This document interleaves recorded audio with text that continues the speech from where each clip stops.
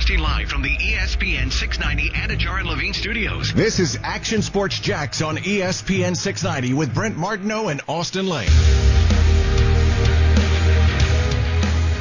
Well, the way I've always looked at everything is at the moment, whoever gives us the best chance to win is going to be playing, if that's your question. And that's every position at that moment who gives us the best chance to win. And there's an incredible amount of urgency. I told our players that, all due respect to 4 or 5, 6-year plans, that's not the plan at all. The plan is to try to do the very best we can to win. Every time we line up, you try to win. Urban Meyer bringing in his guys to try to win right away. No long play here for Urban Meyer. You get the sense that he wants to come in right away, make a splash, and make an impact. Austen Lane here, ESPN 690, Action Sports Jacks. Brent Martin will be right back. He's shooting a little video right now. It's the big question going around right now.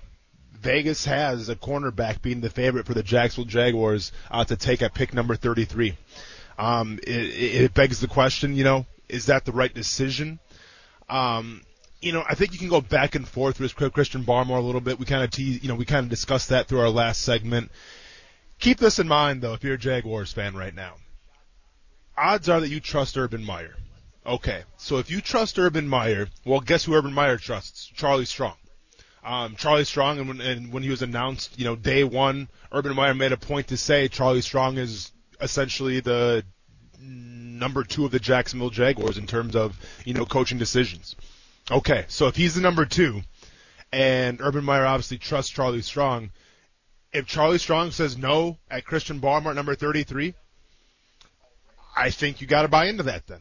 Now, I don't know Christian Barmore personally. Is there some off-the-field issues of where he's dropping? Maybe some more reports will come out there. I think a lot of people had him going in the first round, if not like early in the second round. But Charlie Strong spent a lot of time around him, being, a senior, I think it was like a senior defensive personnel in Alabama. So nobody knows Charlie Strong better on this team. Nobody knows Christian Barmore better on this team than Charlie Strong. So if Charlie Strong says no at 33, then I guess we got to trust him. Trevon Merrick, though, is different to me. Trevon Merrick, once again, a guy who I thought was going first round. I thought it was a no-brainer at first round. Falls to your lap at pick number 33. And Brent set this up for me a little bit. He chalked it up for me. What benefit do you take by taking, Trevon Merrick over a guy like Tyson Campbell or Samuel Jr., something like that at the cornerback position? And once again, I go back to the 3-4 defense of what Joe Cullen has told us so far. Now, I don't know the zone schemes. I don't know what type of blitzes. I really don't know what this 3-4 defense is going to look like. We'll find that out more towards training camp and when I see it with my own eyes. But what I do know is that a 3-4 defense is predicated on confusion, on making that offensive line guess, on making that quarterback look twice and maybe have to audible out some things. And when you do that, it starts with the defensive line, obviously, and Urban Meyer alluded to this. But it also helps. If you truly want to run that 3-4 defense, it helps to have a safety where you can do a lot of things with, who's versatile. That's why I've been such a big proponent of Trevon Merrick, because I've checked the film, all right? I've watched the tape, as they say, and I've seen this guy go man-to-man at a tight end. I've seen this guy line up in the slot and shut a slot receiver down. Okay? I've seen him on the outside take a receiver man-on-man. He's done all these things. So when you talk about the transition in his style from the college level to the pro level, it's tailor-made for a 3-4 defense. It's tailor-made to go, hey, you know what, man? Maybe we're playing against a good tight end. Can you take a man-to-man? Perfect. Now let's go ahead and worry about the wide receivers on the other side, and let's shut those guys down. That is so much more than a luxury. And once again, Jared Wilson, fantastic safety, right? I think in Jacksonville, if you watched any of last season, there wasn't too many times where you're pulling your hair out over Jared Wilson. There's not too many times where you're asking Jared Wilson, what was that, right? So he is a steady player. You like what you have in the secondary with a Jared Wilson. But once again, if the draft was made to upgrade positions, well, then I feel like Merrick could upgrade that position, and now you have somebody who's dynamic, who can get the full versatility of a 3-4 defense. And like I said, I don't know what it's going to look like. I have no idea. But I do know when you bring in a guy like Bob Sutton, who ran a 3-4 defense in Kansas City, a defense that I played in, 280 pounds, I tried to make it work to the best of my abilities. But when you do that defense in Kansas City, it ran through Eric Berry. Okay? And Eric Berry, once again, it comes down to versatility. If you got to cover Gronk, Eric Berry did it. You got to fill the run, Eric Berry did it. If you got a slot receiver who could be a game breaker, guess who's going to cover him? Eric Berry. Now, Javon Merrick is nowhere even close yet to be anointed the next Eric Berry. But I'm just saying, from what I've seen on film, where a guy that can do a lot of different things, that's what you want out of a 3-4 defense and a 3-4 safety playing center field. I like it. You've been passionate about that and the kind of role a guy like Merrick could play and be a playmaker in that position. That's the only way you do it, right? It's kind of like I said about the offense. If you're going to get an offensive player, well, then make sure that offensive player is going to change your offense and be dynamic and make defenses really change what they're doing and how they game plan for you. Well, if you're going to upgrade that safety spot, upgrade it not to just a solid player or a little bit better player than Jared Wilson, but a playmaking type of player that you could see making Pro Bowls. If that guy's out there, those guys are tough to get in center field. So I could see the value of Merrick taking place. Hey, we're going to get to more about what the Jags are going to do, because how much better can they get tonight is a sincere question. I really think these 3 picks, maybe in conjunction with ETN, outside of Lawrence, are what makes this speed up. The process of getting better quicker is right here. 25 last night, these 3 picks today. If you do well here, you can turn this thing quicker. Look at the teams that have really hit in their first and second rounds, the San Franciscos of the world that were able to flip it. Well, those players played very well for them. And so can you do that? Well, tonight is a big night for Trent Baalke, Urban Meyer, Shad Khan to try to get this thing going in the fast lane rather than just a gradual back to relevancy for this franchise. But let's talk about the first round anyway, everywhere else. Quarterbacks, Trey Lance. We were right about Trey Lance. Mac Jones goes 15. Is everybody in the world now scared Belichick got a quarterback, even if it's Mac Jones? Listen, it was my prediction that New England would be the first team to trade up to get a quarterback. Well, Mac Jones ends up just falling right in Bill Belichick's hands. For what they do, and I get it, they had Cam Newton last year, and we saw what that looked like. Cam Newton wasn't at his best, might be on the back nine of his career. But with what they've had with Tom Brady the past, decade and a half, it seems like, Mac Jones was tailor-made to be a New England Patriot, right? And when you add weapons already, in terms of the tight end and Jonnu Smith and Hunter Henry, I think it's a match made in heaven. It begs the question, does he come right away and become the day one starter? I doubt it. I think they roll with Cam Newton in the beginning to get Mac Jones a little more comfortable. But, accuracy is a thing that we don't talk about a lot in terms of NFL quarterbacks. We always talk about mobility and playmaking ability and improv and all this stuff. Don't get it twisted. Accuracy is still a very important thing. And in a Josh McDaniels defense of what he's accustomed to running, accuracy is everything.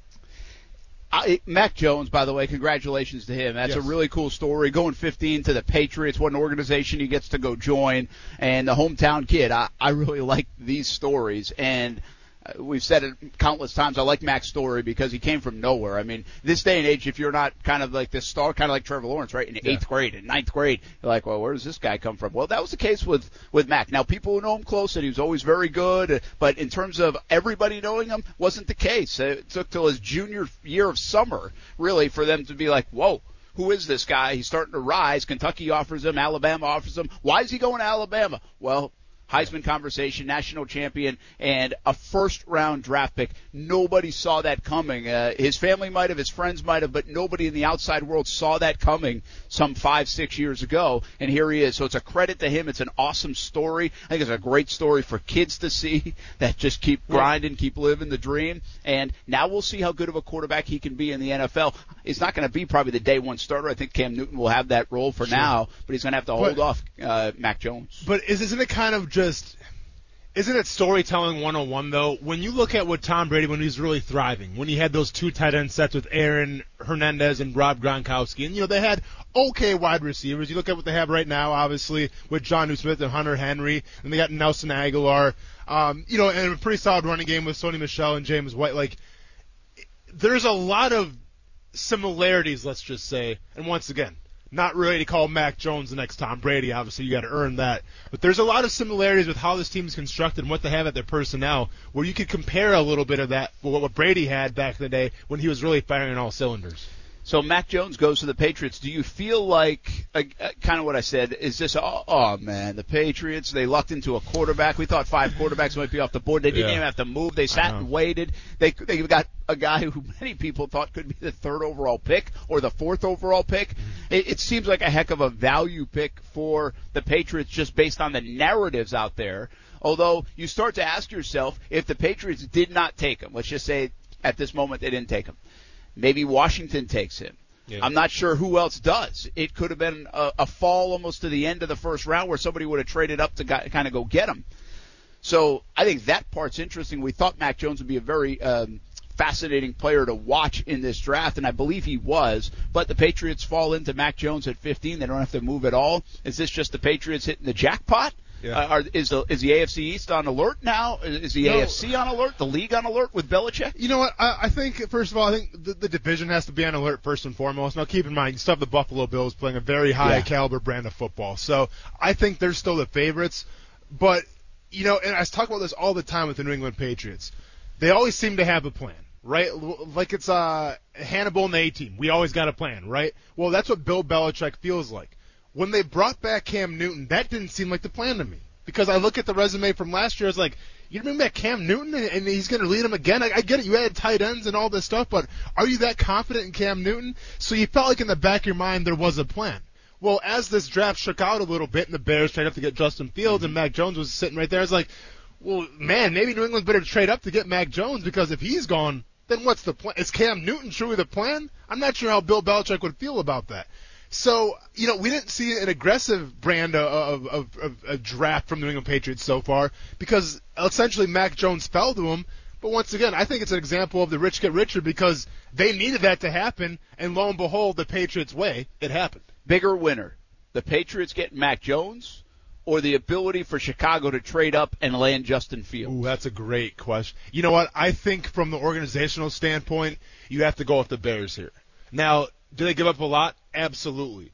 But you got Ryan Pace on literally his last leg there at that organization, and one could, you know, argue if Matt Nagy is on his last leg as well. They needed a flash in the pan. They need to make something happen because what do you got right now? Mitch Trubisky, Nick Foles, Andy Dalton. I get it. You said Andy Dalton was QB1. How'd that reaction go on social media? Not too good for the Chicago Bears. So I felt like I like the Bears a little better just because you got to risk it for the biscuits sometimes, as I always say. And they definitely did that with Justin Fields, and I think they got a great one. Yeah, I think it was a brilliant move by Chicago to get up there, if not just to save face at the quarterback position. Yeah. But seriously, once Fields falls out of the top 10, that's where you look to move, in my opinion. When someone falls out of the top 10, especially if you're in the back a little bit, like at 20 where they were, if the Patriots had to move up a couple spots, if Washington had to move a couple spots, even if it wasn't a quarterback. Like I said, the Jags at 25, go ahead and move up if you feel a player dropped out of the top 10 or is now available at 13, 14, 15, say a Devontae Smith or something like that. So I really think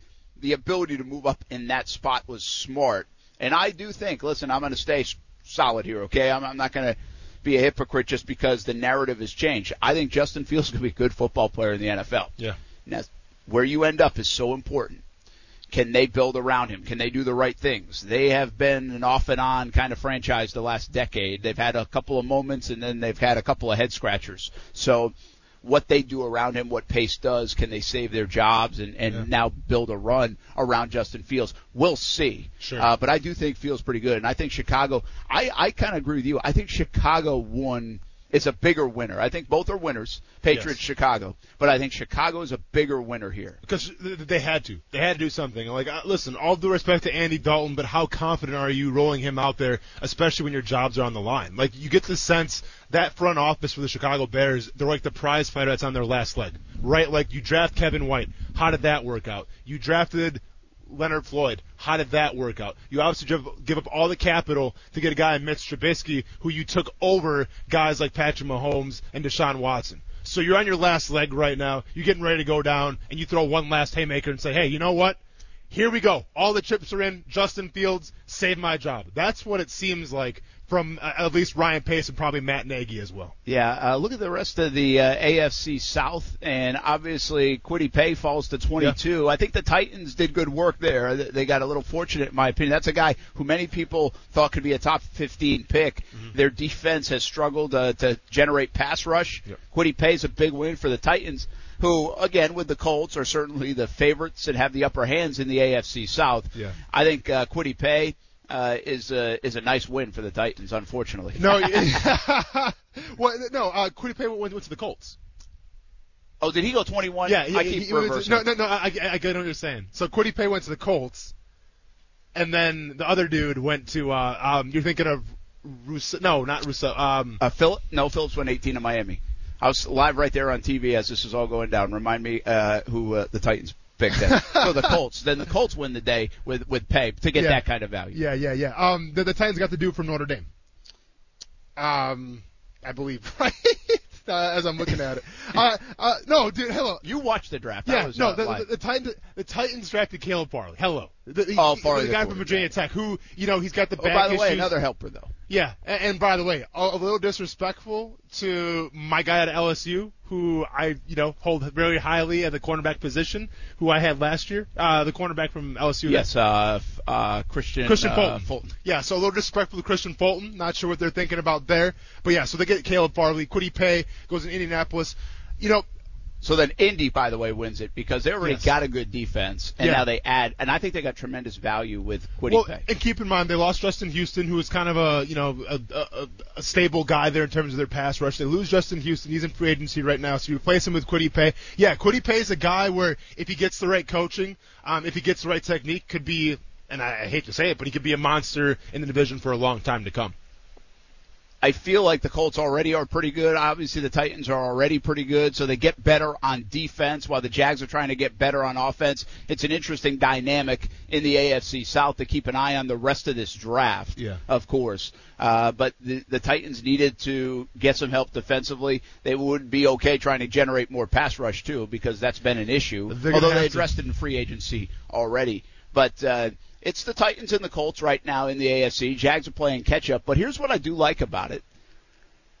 I think now with Trevor Lawrence, I think with ETN, and this is why I almost would build the offense and keep adding pieces, because I want to strike a little bit of fear in the rest of the AFC South. Sure. I want to say to you defensive coaches here, when you come out of this weekend, hey, put us up on the board and look at us on paper and go ahead and try to defend this. What are we even thinking here in Jacksonville? How are we going to use Laviska Shenault? How are we going to use Travis Etienne? How good is Trevor Lawrence going to be all right? Those are sincere questions that the opposing teams that the Jags play, but especially in the AFC South, can now ask themselves. It's not a doormat anymore. Now it's an offense that you might have to deal with. No, and absolutely. And we talk about the wide receiver position. I get it. It's a very deep position right now. It's a sexy position. I'm sure if the Jaguars address it in the second or third round, fans will love that a lot.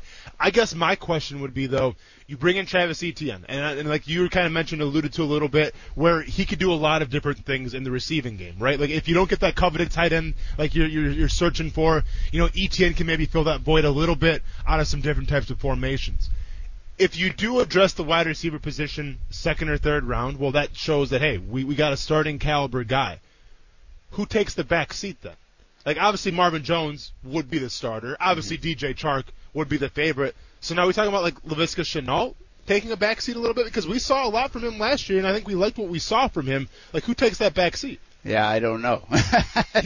Someone's got to. You have to have you only have so many plays, right? Correct. I mean, you're going to get to close to 60 plays. Yeah. And you're only going to pass half the time of them. Yeah. So it's a fair question. Yeah. But what you can run, and if we're asking the question, defenses are asking the question. Sure. I think that's the point. Yeah. It's like, what are they going to look like? Yeah. That's obviously a conversation we'll have once the draft is over, and as we maybe even get a chance to see them out on the practice field, or they start to take the practice field.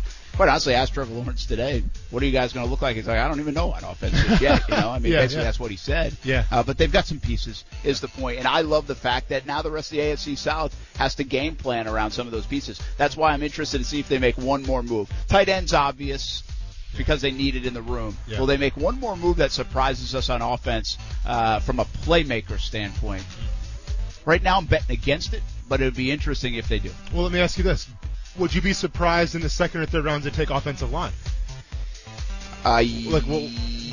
Would that be a surprise? 65, I could find themselves seeing some value to do that. But the second round, definitely a surprise. I would think so, yeah. Because I think there's just too many positions right now, like we've been talking about. I know we come back to need.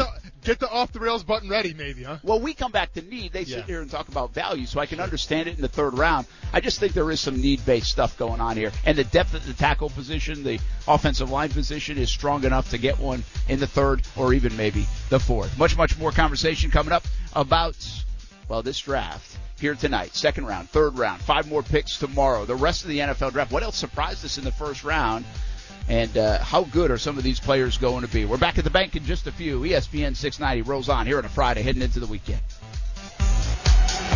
Brent Martineau. But, man, when you hit, what is that button you used to hit, like the X button to accelerate? Austin Lane. I haven't played Madden in 10 years. Sorry to let you down there. That was a major letdown. Yeah. Action Sports Jacks on ESPN 690. Obviously, played together for 3 years. There's a whole lot of memories, and he's made a ton of plays. I hate to say it in front of Coach, but he had 2 plays against Ohio State that were pretty special. So had a little dump pass to him, and then threw a screen to him, went 50 yards. So he's just special, not only as a player but as a person. So just really glad I get to have a former teammate come along with me on this new journey. Not expecting it at all, and then we had been celebrating and hanging out and taking pictures and doing everything. So we weren't even really watching the draft, and then we knew we were picking at 25, so started watching around 20. I had no idea who we were going to take, and then I got a text right before it went on TV. We're picking Travis, so I was like, I didn't even know we were going to take a running back. It was awesome. That is Trevor Lawrence today as he was introduced right here in Jacksonville. We just heard he has left the building. I actually saw a picture. Someone I know that knows Trevor pretty well. Okay. Sent me a picture of him in the locker room fully uniformed. I showed you. Nice. How did it look, Brent? It's going to be, right? It looked pretty good. I was interested. I don't know if that's for pictures or he just tried the uni on. That's a good call. Is that a common thing? That's a great call because we're a long ways away from the season opener. So, as far as the media packages, you're fine right now. That's a good call. Maybe you just want to put it all on. Maybe just for sizing for the equipment guys. Yeah. Who knows? Maybe he's coming out and throwing some footballs. Nah, he just left. Are you sure? Because I can show up my tight end skills real quick. That's Make right. him think twice about Tim Tebow. Just saying. Just saying. Tebow to Jacksonville. Minus 300, by the way, right now in Vegas. Well, I think it's about. The more and more we hear, it's like a done deal. Yeah. But I think they're just going to hold off until after the weekend. They don't want to steal the spotlight. Yeah. They obviously didn't leak it out of here. Yeah. Somebody else leaked it and found it out because I don't think they wanted that out on draft day. And I'm telling you, this was something that I can't believe hadn't got out 6 weeks ago. Yeah. Because it's been in the works for that long. At least that's what we heard. And again, full disclosure. I would have reported it if we could have fully found out, but now in hindsight, we were hearing stuff for the 6 weeks and he had worked out, and so now we're starting to hear it's a done deal, and just kind of waiting for the weekend to clear. And even Trent Baalke said, "Well, yes, he did work out. He's trying out the tight end position is what he's looking into, sure. And we'll talk more about it after the draft. But let's take care of the draft first." So it kind of indicated late last night that it's happening. We'll see. What does it mean, by the way? How do you treat this? If you're Urban Meyer and the Jaguars, we're in the city of Jacksonville. It's the Tebow name. Meyer and Tebow live next to each other. Yeah. How do you treat this if you're the brass, the owner, the players? It's an interesting dynamic because do we even know he can play tight end? Yeah. No. Yeah. Is this kind of the circus coming to town feel? Which, by the way, Tebow is just being Tebow, but it comes with him sometimes. But it does follow him, yes. And especially in this city, is this kind of feel like a marketing whatever?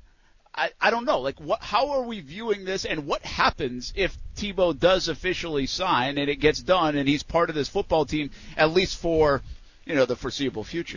It's in my eyes at least, it's so hard to predict if he was to sign what the reception would be. because we were all around here for Tebow Mania. I was here my first game, when we played the Denver Broncos, and he was on the bench. But I saw so many Broncos. I thought I was at a away game. I'm this is what it's gonna be like now in Jacksonville. Yes. Away games. Yes. But that was the Tim Tebow effect, right? He goes to play baseball, and the hype is there for a little bit, and then it kind of fizzles out a little bit, and he has an okay minor league career, and then chooses to walk away. But during that minor league time, he gradually, the intrigue, the hype, it all kind of went down. And now all of a sudden it's elevated once again with these reports saying that he's going to play tight end for the Jacksonville Jaguars. How do you handle it? What becomes of it? Once again, I don't have that answer, but I will say this. I think in this city with Tim Tebow, it would create I don't want to say a ruckus, but it would create excitement, I guess. Maybe enthusiasm. Enthusiasm brings media from the national level. So it would add to the already seems like kind of circus with as I look over here with a bunch of people taking pictures. It already adds a little bit, obviously, with Trevor Lawrence and Urban Meyer. And now you're adding more weight to that bar with Tim Tebow coming in. So it's just another wrinkle. I think Urban Meyer can obviously handle it because we're talking about a guy who Urban Meyer knows extremely well. They're practically neighbors, for crying out loud. Might be an TV show for years to come. We'll see. So Urban Meyer can definitely handle it. Part of the Urban Meyer family podcast? For sure. Team Meyer podcast. That's what it's called. Yeah. So Urban Meyer can definitely handle it, but the biggest question is it good for the locker room, and can the players handle it? Yeah, and here's the thing about Tebow. Tebow, in the minor leagues, in professional baseball, they raved about him as a teammate. Yeah. He did a great job of deflecting a lot of that stuff. Said, I'm just one of these guys. I know I got to deal with all this stuff on the outside, but word is he did a great job of that. Yeah. If you listen to teammates, there were no stories coming out. So he had every right to be I'm taking my own plane wherever I want to go. You know what I'm saying? The bus? Yeah. I don't get on the. You give me the back seat at least, and maybe we're talking. Yeah. You know what I'm saying? And he probably bought dinner a few times for those guys. I'm sure he did. But I think. So internally, while some of us will say, well, how's the locker room going to feel about this? Tim Tebow, neighbors with Urban Meyer, played for him at Florida. That seems like you're playing favorites or whatever. I don't think that's going to be as much of an issue as we might make it on the outside, or if you have that perception of something that works here like that. Because I think he's a good teammate. I think he knows how to handle the situations. I think he's going to make that transition easy. I think I'm more just curious if this does happen, which it looks like it's trending that way. What happens when you got to cut him? What happens when you're not if he's not good enough? What happens? That's interesting. No Thanksgiving in Glen Kernan. Hey, once again, this is why it's got to be a reality TV show on the E! Network, Brent. If that cut day comes, can you imagine the ratings? I tune in for that. I mean, we watch Hard Knocks for what? Sometimes we watch Hard Knocks for players to get cut. It's intriguing television. I'm not sure what would happen, but once again, and I can't echo this enough, and I talked about it ad nauseum yesterday, but I'm going to bring it up again. I wonder with Tim Tebow if there's a theory that, yes, he's playing the tight end position, but also we can give him some gadgets, and he can be like the Taysom Hill from the New Orleans Saints. I wonder if Urban Meyer kind of has that in his mind a little bit, because let's keep in mind, drafting Travis Etienne in the first round, it shows that you want to be dynamic and different. I always talk about it. In the draft sometimes, you think outside the box. Etienne, that's outside the box thinking. I think if you were to bring Tim Tebow back, number one, that's outside the box thinking already. But then when you put him in a position where, okay, obviously playing tight end like he says he's gonna, but maybe the backup quarterback role or like the gadget guy as well, well, now you got a lot going on. And you know how I felt about it. I talked about it yesterday. I don't got to repeat myself. I wouldn't be the most excited for that. Because, once again, in New Orleans, when you had Drew Brees, he was on the back nine of his career. And keep in mind, Drew Brees is not mobile by any means. Now, he shook me out once towards his end zone right here, and that was my own doing, not Drew Brees' doing. I will never give him the satisfaction. I also sacked him later that day, so we're even. That's what Drew Brees is bringing to the table. Trevor Lawrence is mobile. He can be that run threat. Defensive lines have to respect his mobility. So, to me, if you bring Tim Tebow in a position where he can back up Trevor Lawrence and come in every once in a while, I just don't like going down that road. I just tweeted real quick, though. It is, if you're an offensive play caller and you think about the Taysom Hill role, I don't know if it would be exact, but just think about a couple wrinkles like that. Yeah. And you have Chenault, who already, to me, is one of the most unique players this organization has ever had. Yeah. Ever had. Yeah. I think he might be the most unique. Yeah. And now you have Etienne, who I think is going to be heavily involved in the passing game. I see him all over the place on this offense, however they want to use him, not just sitting there in the backfield along with James Robinson, part of it, but not the only part of it. And so if you're a play caller and you look at those three guys and just say they were on the roster, even if it's for a preseason game, it would be fun to dial up a play or two.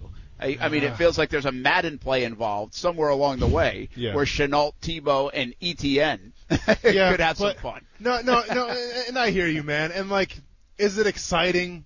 Yes. Would it be trending on Twitter? Probably. But what are we talking about, though? Like, we just got done for the past couple of months stating how Trevor Lawrence could be, the greatest thing since Andrew Luck, right? Where this guy's going to come in and turn everything around. So then why would I have to watch Trevor Lawrence run off the field for a couple plays so Tim Tebow can take that spot? I just get the sense that, once again, unlike Drew Brees, who wasn't a versatile quarterback, who wasn't a mobile quarterback, I just feel like Trevor Lawrence can do it all. That's why he went number 1 overall, and guess what? He's young, so there's no injury concerns. So keep him out there. You brought him in to be the starting quarterback of the Jacksonville Jaguars. Let him be that guy. We had a sprinkler or two here at the stadium, and it kind of felt nice because that sunbeaming the last couple of days has been beautiful, but it's also been hot out here in the afternoon. Travis Etienne was just out there in the club. What's going on? Okay, yeah, gotcha. So he was out in the club taking some pictures. Cool. Travis Etienne here about an hour after Trevor Lawrence arrived, and Trevor Lawrence is now gone. And now what with Trevor Lawrence and trying to find a house and where to live and now get acclimated to Jacksonville inside this stadium. And the little parade part of this is probably over for the time being for Trevor Lawrence, and now it's time to get to work. I think he said Monday he's going to come in and get to work right away. Yeah. And so how quickly he can, endear himself to his teammates is interesting to me. We won't know that. We won't see that. And how much he can even do during this process. Some of it's virtual. It's obviously the off-season conditioning. When that takes, it might not be until the middle of August until what I just said comes to fruition. But I think that's kind of the next phase. Is that fair enough? Obviously, he's got to learn the playbook. He's got to do those things. He's got to still continue to get healthy and get back to full strength with a non-throwing shoulder. But once all that goes down, I would say I'm most interested in how his teammates respond to him and how quickly they kind of put their arms around him. We talked to Josh Allen, DJ Chark yesterday, and you can tell that's already happening. Oh, right? I mean, whether that's group text messaging, whether it's, being around the stadium, which a lot of guys I believe are, that's already happening. Now, once again, you still got to earn your stripes in the practice field and then during the games, but, like, they're already starting that process as well. And like you said, I mean, once that shoulders are back to 100%, then he can kind of, take the chains off and turn everything loose. I am worried about his throwing hand, though, too, in terms of tendonitis, because the guy is signing so many endorsement deals, it seems like, where it begs the question, hey, Trevor Lawrence, hopefully it's over online where you just click a button and it signs your signature automatically, because the guy is signing paycheck after paycheck after paycheck. I don't know if I should be saying what's next for Trevor Lawrence or kind of like what's next for us. Yeah. How do we stop talking about the lead up to the draft? It was an interesting pivot last night. It was like, this place is electric. Here it comes. The ball's dropping. Happy New Year. Happy Trevor Day. Yeah. And then, okay, now what? Well, good thing there was a 25th pick, I guess. Yeah, no, for sure. But depending how, tonight goes, though, as well. Like, I'll be honest. Like, last night, I was a little nervous, even for the number 1 pick. I knew Trevor Lawrence was coming here, but you still got those nerves. You can't wait to see him. And then 25th, I mean, listen, it was like 11 o'clock at night. I'm still wide awake. Got to get some sleep, get up early in the morning. But I'm still, wired because I want to see who the 25th pick's going to be. I was nervous about that. Why do I feel a lot more nervous tonight? That's interesting. Than I did the first night. Because I thought I had a good idea of what was going to happen last night. ETN was a surprise to me. But once again, I understand Urban Meyer's side of it. I see the odds right now in Vegas, Brent, cornerback, the top guy. I'm nervous for that. I'm not going to lie. I'm nervous for that. You're not going to like it if they take corner. I'm not going to like it. You already know that. And then I got to deal with Joe Cullen, probably yelling at me when I say I don't like it. So I can't wait for that experience. I told you we did see Joe Cullen yesterday. Urban Meyer was funny. He came on our show, our specials that we had. We had a really good time last night on TV. Thanks to all our TV crew for putting that on. A heck of a day in TV land, but it was really fun. And Urban Meyer joined us in our special at 7 o'clock. And I said, now, hey, We don't need any surprises with this number 1 pick. He's like, ratings would go way up. he understands the business. He's savvy. He understands the business. He understands what's going on. I like it. But it was right then I was like, all right, they're not surprising anybody. We already knew it, but thanks for confirming. He even had fun with that question. We'll be back. Action Sports Jacks on ESPN 690. We're live at TIAA Bank Field. Jags Fever continues here on a Friday in the River City.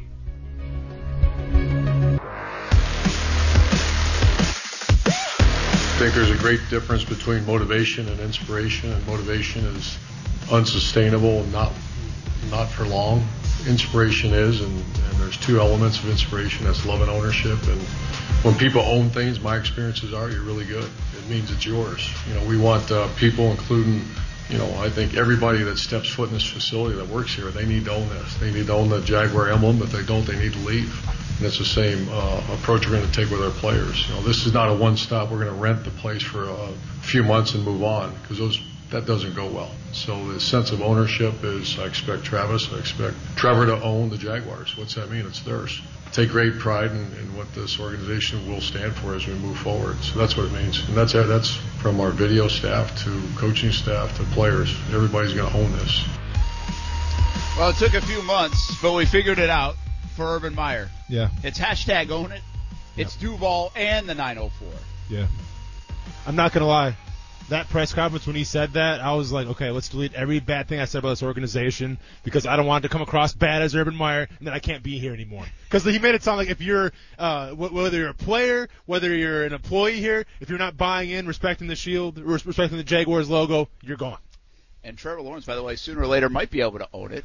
Yeah. Because all these endorsement deals plus a $34.5 million rookie contract that he is about to get as the quarterback of the Jacksonville Jaguars, he is going to make a ton of money in his career, isn't he? I feel bad for the comma button on his accountant's computer, because you're hitting that button a lot. It's going to the point where it's going to wear out. I think the sky's the limit for Trevor Lawrence. What I like about it, though, is he doesn't seem too intertwined with all the endorsements and things like that, right? Like you hire people for that, obviously, and most of the times that's the case. But you get the sense with Trevor Lawrence, he's only focused on one thing. And that's getting better, getting accustomed to living in Jacksonville, being a Jaguar, moving on. But he's cooler in that department as well. He's a small-town kid. Mm-hmm. Small-town guys don't seemingly have, that cool marketing flair to them. No. Do they? Look at me, Brent.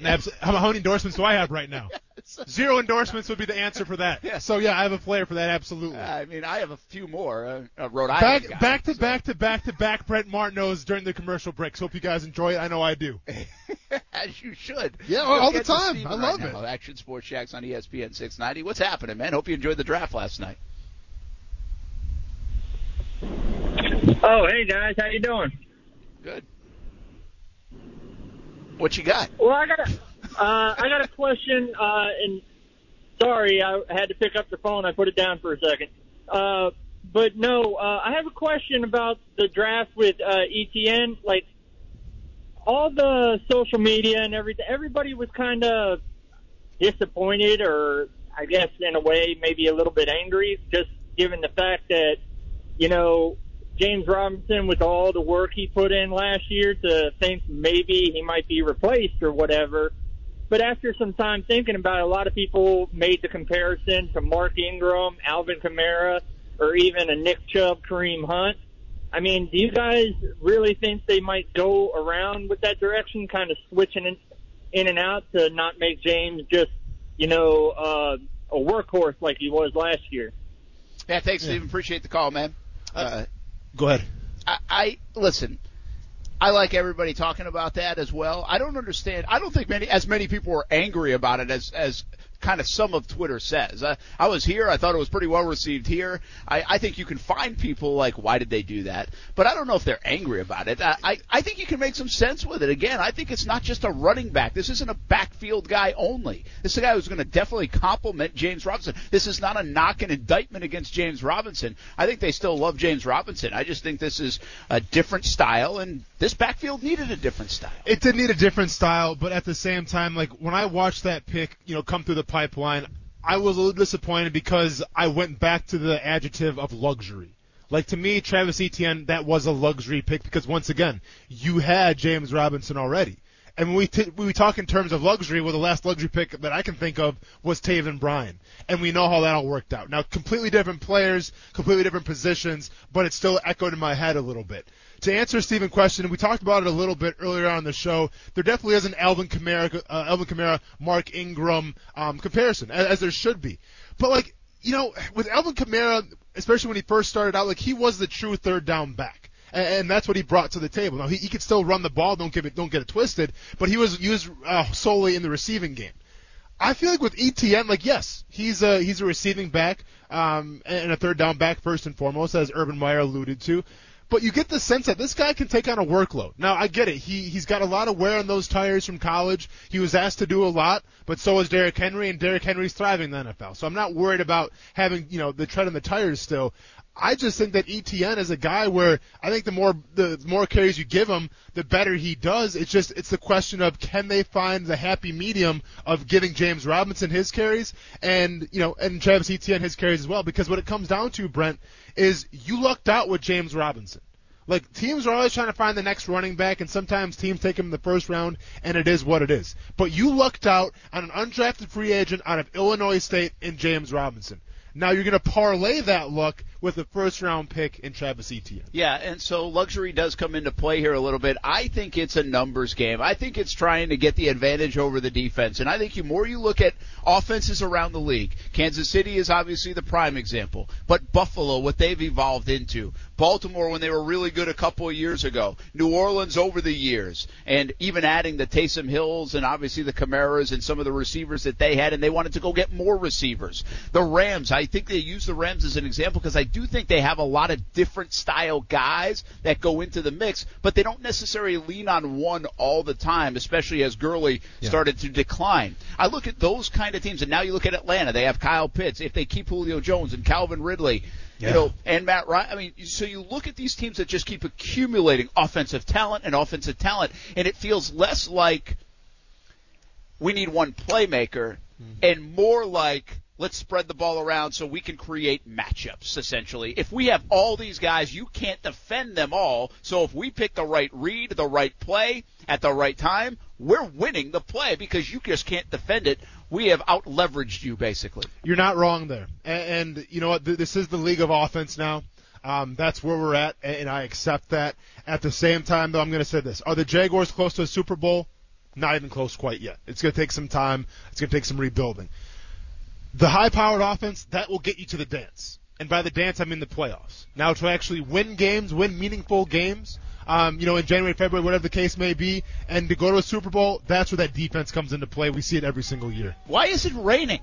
I have no idea. What is going on, Mike Burish? This is... And the sprinklers are on, too. Because, Shaq Khan doesn't care. Is that really the sprinklers that are just bouncing back? It might be the sprinklers, man. But hey, you better believe it. Hey, when you can afford Sting to come to AEW, you can afford sprinklers on your field even when it's raining. Honestly, I love the flex. Honestly, it's so nice out and it's been so warm out. I kind of like it. Sprinklers going crazy right now. It's pouring rain outside. Believe me, I've already breaking through the suits and the shirts and already stink. I don't care. It's like a shower.